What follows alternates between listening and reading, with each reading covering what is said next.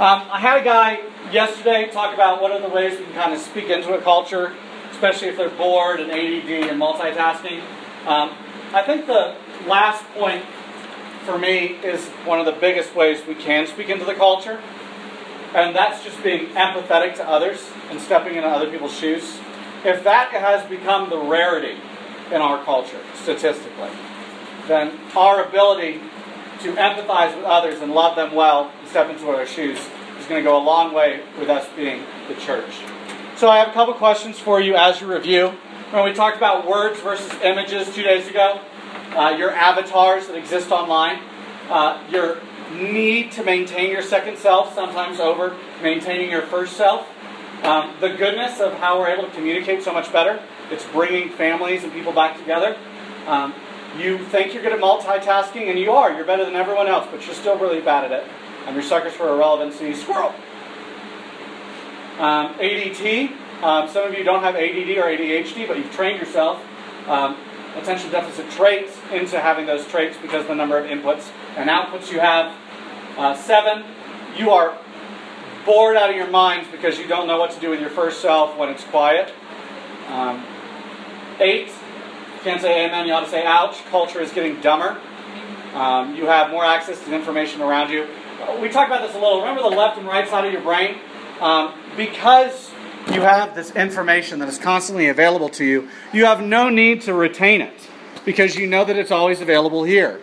So your ability to link synapses in your brain and to put patterns together of logical thought is limited because you never stress your brain to put those patterns together because it's always available here. And then last one was empathy. How since 2000, college freshmen, 40% drop of empathy. It's probably been more since that study's been done. And it leads to just people closing off and not opening up to others. So, of these 9, which one stood out to you the most and why? Which one stood out to you the most and why? Yes? But we're getting dumber. That we're getting dumber? We have, like you said, we have all the information we need, but we don't even use it. Okay. Anyone else also think getting dumber? Has that stood out to you? Okay. Couple? Okay. Spider-Girl? We're wearing a Spider-Man hat today. I think maintaining the second self and the God is not right. Okay. I have to constantly prune my image online, and maybe I don't spend as much time with my first self and dealing with their problems because, well, it's just easier to prune the second self and try to deal with the problems in my first self life. If you can't hear me because of the fans, let me know. We can put the fans on gentler. I've never been accused of being quiet in my life. So, what's another one? Words versus images. Words versus images? It's the fact that we can't put arguments together. Yeah. I mean, it literally is rewiring our brains. It's scary to think. It's rewiring our brains. Anybody else? You had something. What were you going to say? It was the words versus images. Words versus images. What point were you least aware of? What point were you least aware of? ADT. Attention deficit trait. Ruth? The empathy. Empathy. Yeah, you've grown up in a world that's just lacks it. I mean, I knew it was bad, but I didn't know it was that bad. Mm-hmm. Yeah, scroll down to the comic section of any article and you'll see a lack of empathy. Hey, Arizona. You're not wearing it today, but that's what I named you 2 days ago, so it's taken. Which one did I usually say? Yeah. I would say boredom. Boredom. Okay. That means you weren't bored in this class, right? Yeah. Yeah. Good. Good. Okay. How do you think these things affect your view of the church or the way you interact with it?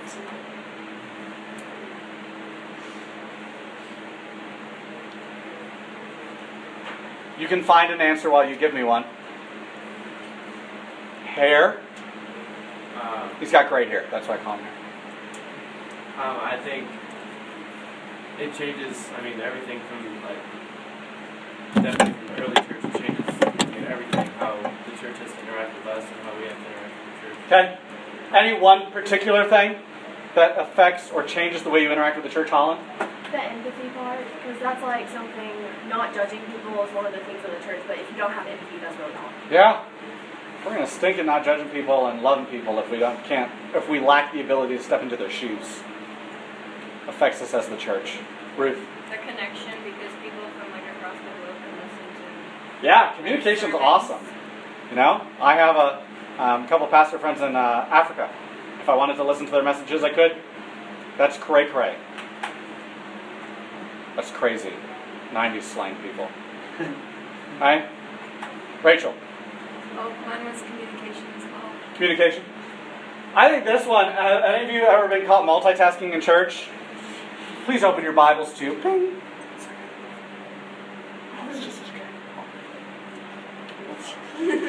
The way we multitask or try to multitask during a church service, or you've been bored in church, you're not trained to sit there and listen. So, what point are we on? What time is it? Second point? Okay, this is a Presbyterian church. There's only 3. I can do this. Okay? I mean, there's a lot of them. So we talked about the church. How do you think these things affect your personal relationship with God?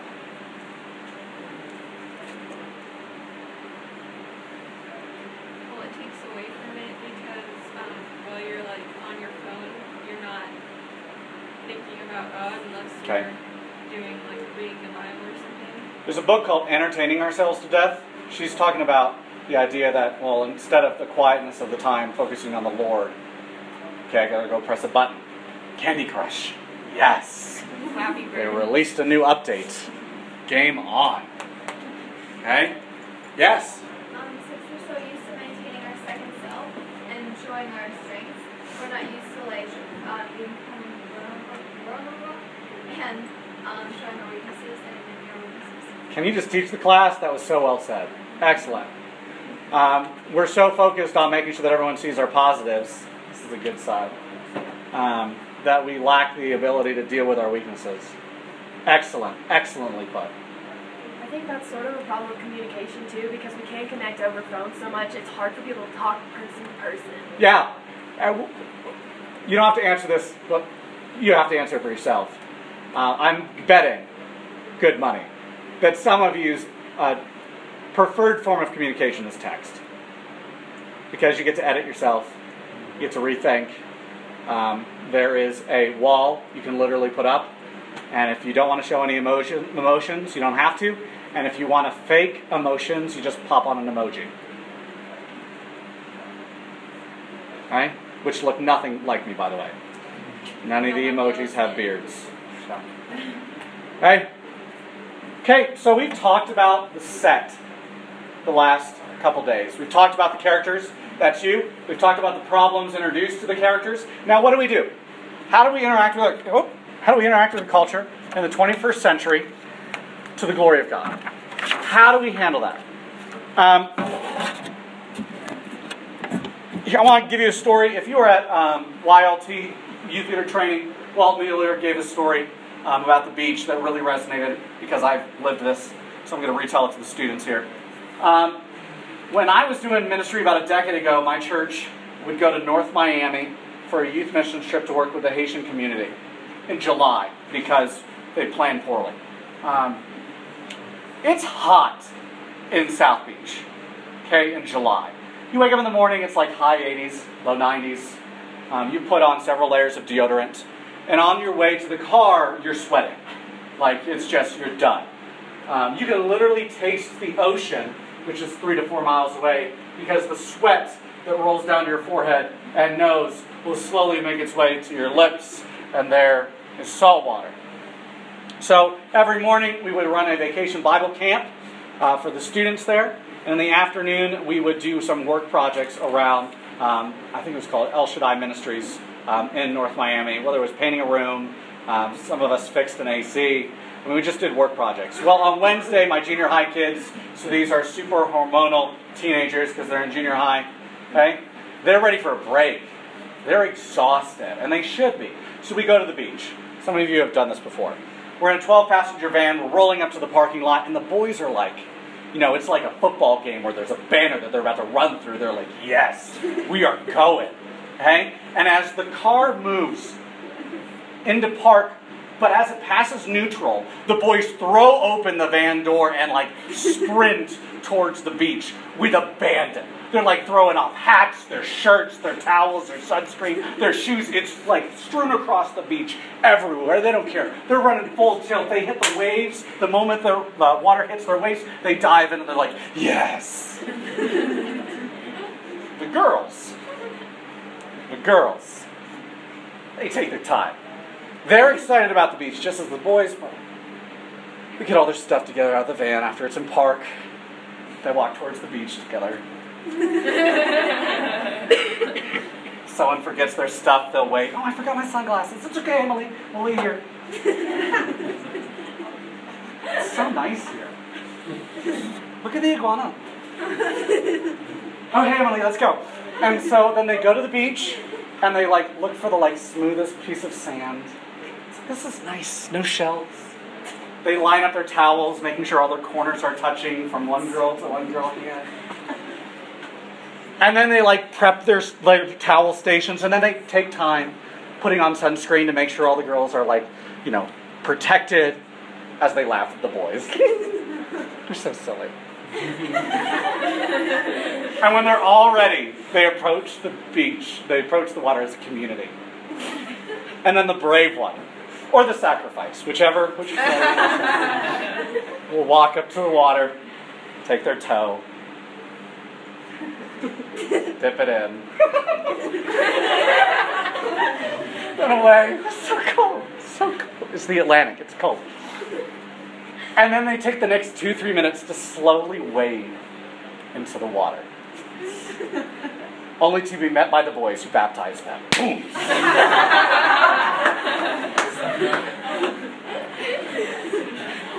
But there's a huge difference in the way we interact with our technology. Some of you, like the boys, are, that kid on Black Friday that knocks over the older lady and takes whatever gadget she has out of her hand. Because you're just so... You want the new device. You don't care that it's a toaster that now just pops up 3 bagels at a time instead of 2. You just want the new technology, and you don't hesitate or think about the effects of how it might interact with your brain or how it might affect the way that you interact with your culture. You don't hesitate. You just do it. And then any negatives that pop up, well, you just experience them without thinking about them beforehand. There's no thought process or ways of thinking or questions you might ask before you interact with a new piece of tech or a new app. What I want you to get to the point to at the end of today is to be able to think of some ways to interact with your technology to where that you can be a critical thinker so that you know beforehand, how is this going to affect me? How is this going to affect my family? How is this going to affect my view of God? How is this going to affect my view of others? Because it does. Because it does interact with the world. So, how do we use technology well? I would love to give you the 10 commandments of how to use technology, but I can't because we're all different. All of you have your pet sins. Remember yesterday I said that this is a heart revealer and reflects where your idols are at? So my idols are different than you. So the things I got to worry about on my phone are going to possibly be different than you do. Okay? So one of my idols, let me tell you one of the ways I looked at this and then I had to change the way I interact with the world. I can get sucked into video gaming. So I play 1 game of Madden, maybe 2 games of FIFA at max, and then I put it away. If it's a longer story form game, I literally set a timer on my phone and I shut it off when it's done because I don't want to waste my life staring at a screen. Okay? I'm a workaholic. I got a smartphone for the first time 1.5 years ago. I will check messages while reading stories to my children if it is on me. So I literally have to put it in the other room. Sorry about spitting on you. I literally have to put it in the other room. I'll back off. I literally have to put it in the other room so that I am not tempted to do work stuff while I'm interacting with my family. I have to do that. I'm a worrier. That's one of my idols. WebMD will never be on my phone because I will have cancer with every sneeze. It just won't. We are not at a point, as me and my wife, where we need a technology Sabbath or 1 day a week where we just put things away. But we still do it about once a month just to unplug so it feels nice to not feel like something's going to buzz me and demand my attention throughout the course of the day. Some of you need that. Some of you need rehab, to where you literally put it away for a week and then you slowly reintroduce it to your life because it is so demanding. That's on you to determine. I can't determine that for you. I can't give you a blood test and be like, oh, you're on Facebook way too much. Can't do that. But if you're going to be honest with yourself, I think you can do that. Okay? You're going to need to find a balance. You're going to have to consider your needs and what needs to be done. But how do we handle that? So that's the macro level. How do we handle it with the micro levels, with the stuff we interact with on apps and stuff? So let's handle social media. Okay? So how do we handle social media? The first thing you can ask with any app or piece of technology is this question. What is the purpose of said app? So let's handle Facebook. Okay? Who can give me what is the purpose of Facebook? Keep up with people that you're not close with or that you are. So I don't think there's a limitation there.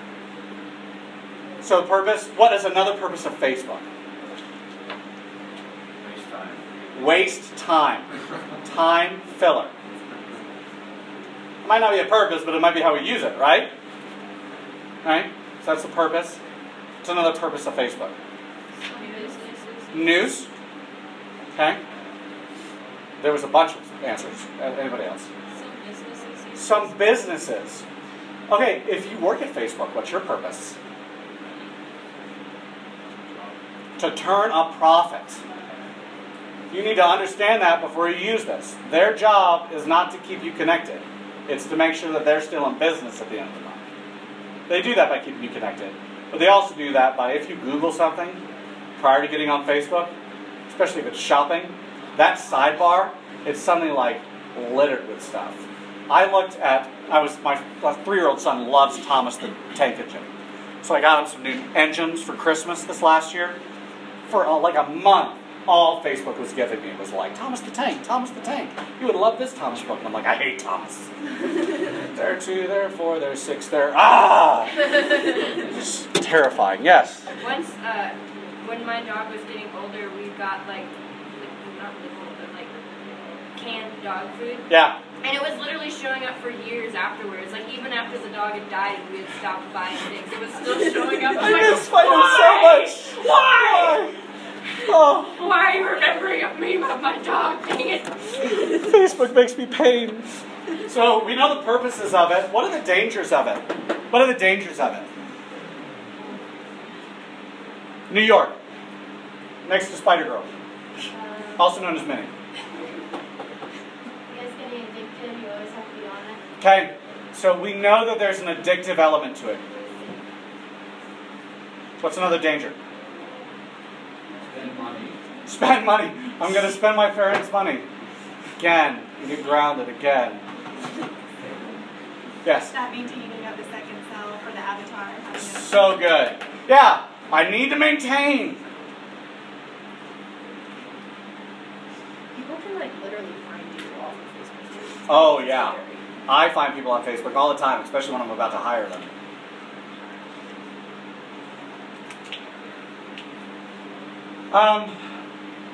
Do you compare yourself to others in real life? My guess is if you do that, you probably do it on Facebook too. We have 2 comparisons. We go, man, I wish I was them. Or, I'm so happy I'm not them. I mean, that's the 2. We play the comparison game. On top of that, cyberbullying's been on the rise, especially in the last 5 years. That's a huge part of our social media experience now, is that people lack empathy, they're dumb, and they're bored. So they decide to bully people. Keyboard warriors. Huh? Keyboard warriors. Keyboard warriors. Hey, so we need to be aware of that. So the purpose is one of the main questions we should ask when engaging with a new app or piece of technology. The second question is this.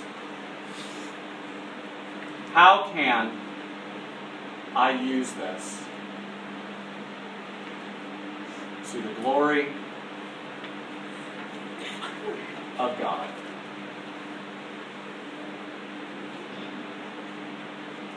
How can I use this to the glory of God? That's just my shorthand for God. I can't stop doing it.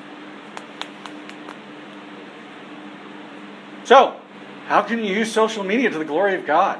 There's like accounts that have like Bible verses that like reach out to people. Yeah, you can post Bible verses. Yes. Well, sort of like that, but it really is like the marketplace. Like for Paul, when he went to the Areopagus in Acts 17, this is like the marketplace. This is where people are. I mean, it's like a third of the world is on Facebook now. So you can engage people, especially when they post articles or, different viewpoints of what's happening in our culture. You can engage with that and people that you might not have a chance to do that with. It is the marketplace for ideas. What's another way?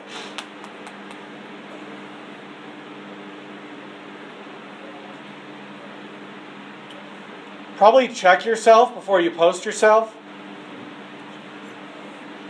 Like, what is the purpose of me? Like, I'm taking a picture of my eggs and bacon that are in the shape of a Virgin Mary. Like, does that need to be posted? I know that's silly, but is that more silly than, like, the 12th selfie you've taken for the day? Like, it doesn't need to be posted. Is this glorifying God, or is this just, like, tickling my flesh? Can't say amen, you ought to say ouch. It's another way. What's the main purpose of social media? It's in the title. Social. Wow. Hey, it's to connect with other people. Just use it to actually, its purpose, to like love others that you haven't talked to in a while, or like reach out to them by text or by tweet or by Facebook, or like actually use it for its main purpose. You can do that to the glory of God. I love my Aunt Marie. Aunt Marie is a digital immigrant to the nth degree, okay? But like once every couple months, she'll tweet me the wrong way to where you don't put your tweet first and so the whole world can see it. Or she'll be like, hey, AJ, A to the J Swanson. You can follow that. That's my rap name. How can I pray for you? And then I personal message her back since I'm a digital native. She's just using it, glory to God. It's a way for her to interact with me and get to know. Because she's on it. And I'm on it. Okay? Does that make sense? So these are the two main questions I think you need to ask yourself before you bull rush the beach. Right? How can I think through this? How can I wade into this new piece of tech or technology? Do I really need the latest gaming system on the planet? What is its purpose? Is it to disconnect me from the world or to connect me to it? We get to spend a lot of time on that. I'm not going to. But here's the thing, too. I think the reason we have such a hard time answering these two questions is because we haven't thought about them in our first self. We haven't asked the identity question, or what is our purpose, or how do I live my life to the glory of God in our own lives. And if this is a heart revealer, and we haven't discussed it in regards to our own hearts, then clearly we're not going to be using this critically. So what is our purpose? What is our purpose as Christians? How do we live out the Christian life? It's one of my favorite verses, 2 Corinthians 5, 17 through 21. Therefore, if anyone is in Christ, the new creation has come. The old is gone, the new is here. All this is from God, who reconciled us to himself through Christ and gave us the ministry of reconciliation. That God was reconciling the world to himself in Christ, not counting people's sins against him. And he has committed to us the message of reconciliation. We are therefore Christ's ambassadors. That's our identity. As though God were making his appeal through us, we implore you on Christ's behalf, be reconciled to God. God made him, who had no sin, to be sin for us, so that in him we might become the righteousness of God. If you are a Christian, if you claim Christ, you are a new creation, and by definition, an ambassador. It's not that you become a new creation, you then go through 4 to 7 years of youth group training, and then suddenly you get a ribbon at the end of the day, and now I'm an ambassador for Christ. You will be the Bible that many of your friends read. You are a representation of the King. That is your purpose, that is your identity. If you do not know that, your tools will begin to define who you are. So you need to constantly remember this with your purpose and what is it to be? To be an ambassador of the King and to glorify God and to enjoy Him forever. You need to know that in your own life so that you can use your tools to that end. So, what do you do if you are that or if you're not that? How do these reflect it? About 10 years ago, when me and my wife were at Christ's Covenant with JC back there, this was when cell phones were brand new. Teenagers were getting cell phones for the first time in history. Okay? And two girls, they were twins, they were some of my favorite youth people. They were given cell phones by their parents for the first time. And guess what it changed in their life? Absolutely nothing. Why? Because they already had a great relationship with their folks. They already had a great relationship with their brothers and sisters. They knew how to handle conflict in the home and talk through things. And so what the cell phone did is that it amplified their relational positives. When they were at school and a problem came up, they would text their mom and dad and ask them to pray for them. If something came up where, I need to stay here and talk to this person after school, can you wait for me later? Suddenly they were able to do ministry in a place that they couldn't do before because they can communicate with your folks to want to pick them up. It amplified those relational positives and negatives. At the exact same time, another student was given a cell phone in our youth ministry. And guess what it did for him? It amplified relational negatives in the home. Why? Because he didn't have a good relationship with his mom and dad. He didn't have a good relationship with his brothers. The way he processed problems was different from them, and that created conflict in the home. And what did this do? This exacerbated the issues. Barna Group, which is a research firm that does research and statistics all across the country in churches, says this: families that have a healthy and frequent conversations find technology aiding the process, while families without such healthy interactions find that technology exacerbates the isolation of its members. So, what is happening in the home outside of the digital native's use of the screen has greater influence than the screen itself. Screen time amplifies relational and personal positives and negatives. That's what it does. Remember the thesis from 2 days ago. This is just a reflection of your heart. And it's a reflection of what's happening around you. If you have problems with your parents, if you have problems with somebody else, all this is going to do is amplify it. If it's positive, it's going to amplify it in that regard too. You see this with the good relationships that you do have. You feel tighter because you constantly can feel connected with them. You see this played out. So, I'm going to end by giving you 3 things that I want you to work on, kind of the challenge as we move out of here. We're doing great on time.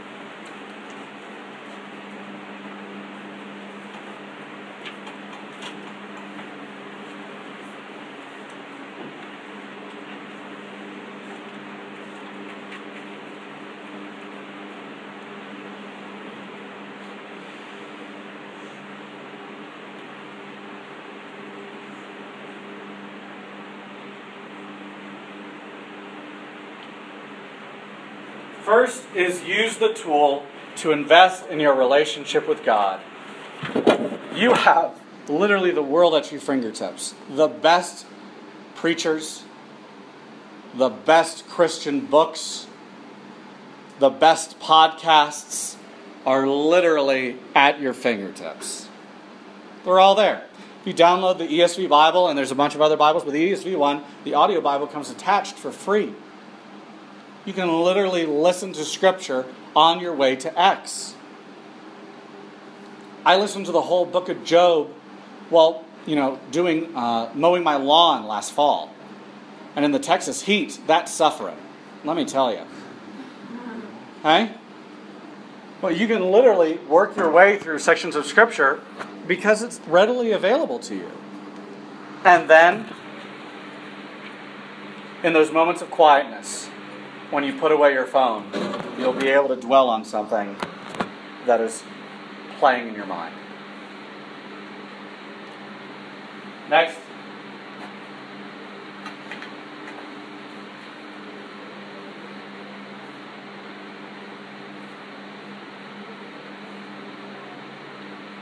Invest in your relationship with others. Some of you are already pros at this. That might mean, for those of you that are addicted, I mean having real relationship, not like emoji relationship. Putting down your phone once a week for a technology Sabbath. I think actually the Sabbath is a great time for that. So maybe you put it down on your church day. Okay? Other times it's making it to where technology is not accessible for you. If you have an Android type device, there are apps you can download that make it to where you can't access certain apps for a specific amount of time. So if you're like, okay, I really need to focus, whether it's homework or whether it's time with friends, download the app. I can't access Facebook, my texting app, blah, blah, blah, blah, blah, the ones I always check, for the next hour. Good, go, set. And it's essentially locked out.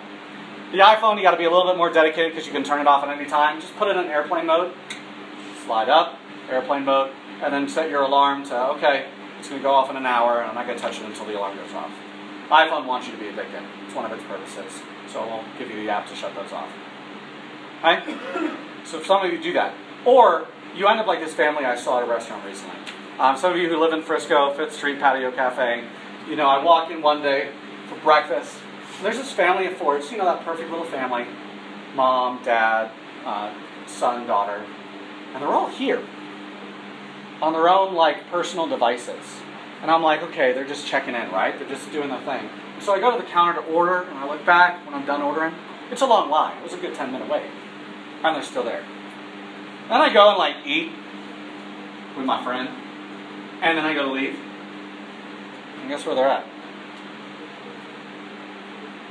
You think screen time is not amplifying personal and relational negatives in that home?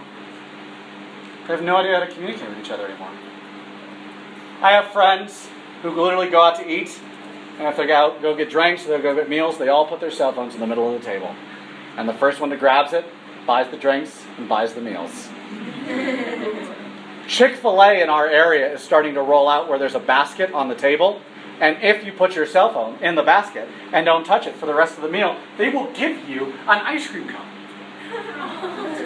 So they even realize that this is such a problem that I will give you a tasty vanilla treat if you're able to successfully, like, manage not looking at your phone for 10 minutes while you eat your Chick-fil-A sandwich.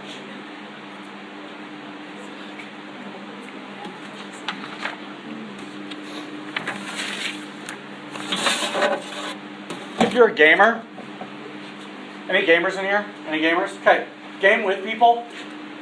Just game with people. Make it communal. Don't make it your distraction to just remove yourself from the world. My brother moved from Charlotte to Dallas his junior year of high school. It's kind of hard on him. He graduated in 3 years too, so he was only going to be at that school for 3 months. And I asked him at the end of the school year, I said, have you made any new friends in your school? And he went, nope. I'm like, so did you communicate with anybody and hang out with anybody? He's like, oh yeah, I was on Xbox Live every day hanging out with the same people that I had hung out with back in Charlotte. Killing Nazis together. Yeah.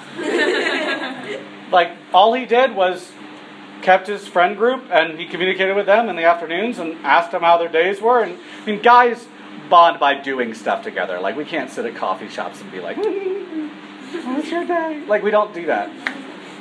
We sometimes go to coffee shops and bond, but it's not the norm, okay? So he did that. Does it speak to maybe some of the other issues in his life when it comes to communication, some real life? Probably.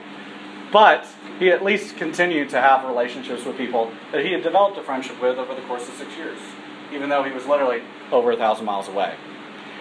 Use it to keep up with the community. I have family all over the country, so I post pictures of my kids on Facebook for them. I know they want to see it, and they will text me if there's not a new picture up, like at the end of the month. Where's your kids? How are the kids doing? Okay? And this is one that has stood out to me in a bold way the last couple of years. I say others because it's not necessarily your friends. When you are interacting with someone in the service industry, you're checking out at a line, whether it's for a Walmart or a Mickey D's or Starbucks or something, put your phone away. Because this is what we do. We have the phone out, we're talking, okay, I want this and this and this. And what we end up doing is we use those service people as tools instead of as people. So I've done this for a long time because it bothered me before. And I make it a point, especially places I frequent, to get to know people behind the counter. There was an older lady in college that I got to know behind the counter. She was in her 40s. She used to serve me coffee every morning before class. And she had a middle school son, so we talked about her life, what she was doing for the day, how her kid was doing in school. Christina at Corner Street Bakery, she worked there when we were doing men's group there, and I was going there for other meetings. I used to see her all the time. Hey Christina, how's your day been? It's 6 a.m. Have you had your coffee fix yet? Like, we used to interact with each other. She wore a cross necklace, so guess what? I asked her about how her church service was on Sunday, or how I could pray for her, and she loved me for it. I got a new guy. I'm not going to say his name on this because of some implications. But a new guy at Panera. I say hi to him all the time. I ask him how his day's been, what he's looking forward to, this weekend. How can I be praying for him? And this is what happens. It's amazing. All three different people. And I don't do it for this reason. But there's a point after I tell you it. They give me free stuff all the time. All the time. Why does someone feel so compelled to give me free stuff simply by calling them by their name and asking them how they've been? Have we moved so far away from a culture to where we treat people like people, to where that is not the norm? You're so unique. Take all the bagels. All of them. Here's a coffee too. Do you want a large? I know you ordered a small, but I'm going to give you a large for free.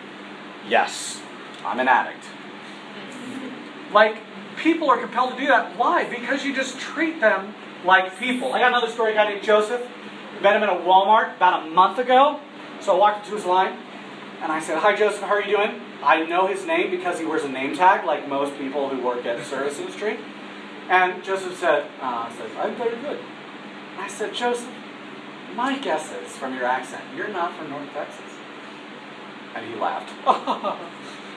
So where are you from, Joseph? And he said, "I'm from Kenya. And I've done some short-term missions in Kenya." So I said, "Habari-san." The look on his face was sheer joy. Like, hey, and now for the next 4 minutes, he's talking so fast. Because now he's switched from Texas English to Kenyan English. Because he thinks I can understand it. So I'm just nodding my head. And some words I pick up, I'm like, yeah, I mean, totally, Mombasa. Yeah, I remember that. Baboons, yeah. I mean, I'm just like, to where all I'm doing is interacting with him. I'm seeing how his day's been. And then this is what happens. I go back to the Walmart a week later. Now this Walmart, they're building like 3 other Walmarts within a 5-mile radius of it because everyone in America, I swear, shops at this Walmart. And I'm walking past his line and he waves at me. He recognizes me. I'm like, "Oh, hey, Joe." Like, why is it so rare that, the busiest Walmart in the world, I'm exaggerating, that he remembers me simply because I called him by name and I had a 3-minute conversation? Now, I'm 30. I'm an adult. I'm supposed to be mature and, love people well. Your stereotype is much different. It just is. You as teenagers have a lot to overcome because people have this stereotypical view of you that you're narcissistic, you're selfish, and that you really don't care about yourself. My light shines because I'm different. Your light would be astonishing if you began to interact with the service community and just love them. Because no one's expecting it from you. No one. And again, it's easy. You're asking a couple questions. You're calling them by name. How's your day been? Got any cool plans this weekend? No, they got a cool tattoo. Those are always awesome conversation starters. Hey, what does that tattoo mean? Oh, let me tell you all about it. Because people who have tats typically don't get tats that they don't want to talk about. So that's just an easy way. And again, I think it was your question last week about how do we reach these people in a lost culture with technology. And that is, I talked about empathy down here. It is being countercultural in the sense of dealing with people and loving people where they're at. That's how we do it, and we use technology to do it well. Last one.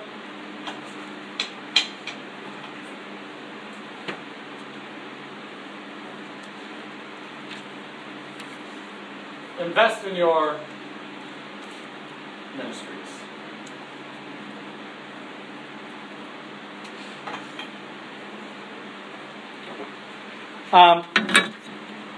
Prayer is a huge part of being a people who reconcile the world to the King. Who here is a natural prayer warrior? Awesome. Now everyone who has a phone, hold it up. Now you can be. Okay? Prayer is so much easier with this. If I got a student who's got a test or a conflict or something they're going to have to do that is hard and they ask for prayer for, I'll go to my calendar app and I type in, I got to pray for Andrew and Olivia for the ACT on Saturday at 9 o'clock. Ping!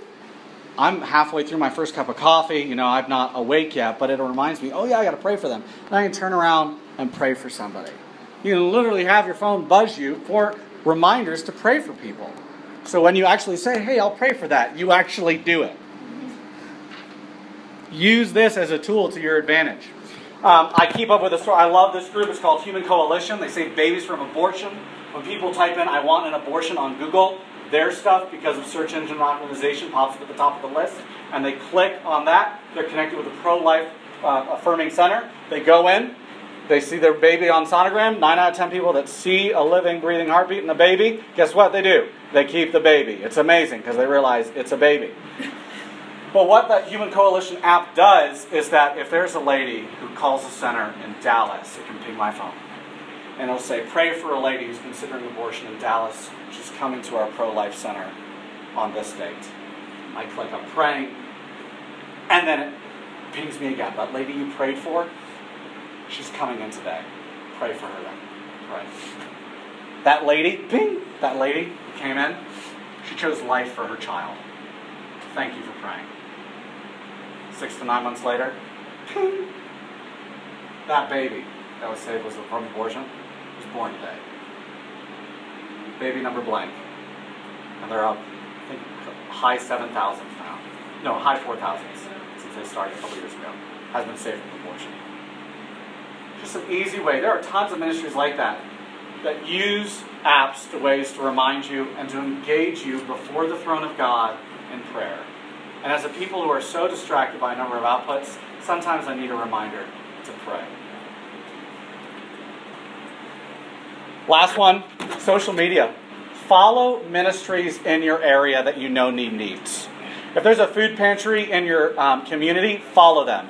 So when it says, we're running out of beans, okay, you can go up to your mom. I doubt your mother, if your mom, the food pantry needs beans. I hate those people. I doubt any of your parents are going to say that. They're probably going to buy the beans. Or if you're old enough for the car and you want to drop, I don't know, $1.20 something at Aldi's, you can go to buy the beans and drop it off. Find ways to where you can meet needs within your own community using the social media the way it was designed for, the purpose of it, which is to connect people within a community. Actually use it to do that. I keep up with missionary friends via Twitter, via email, via Facebook. It's an easy way to remind myself to pray for the missionaries that I support, and hopefully you support too.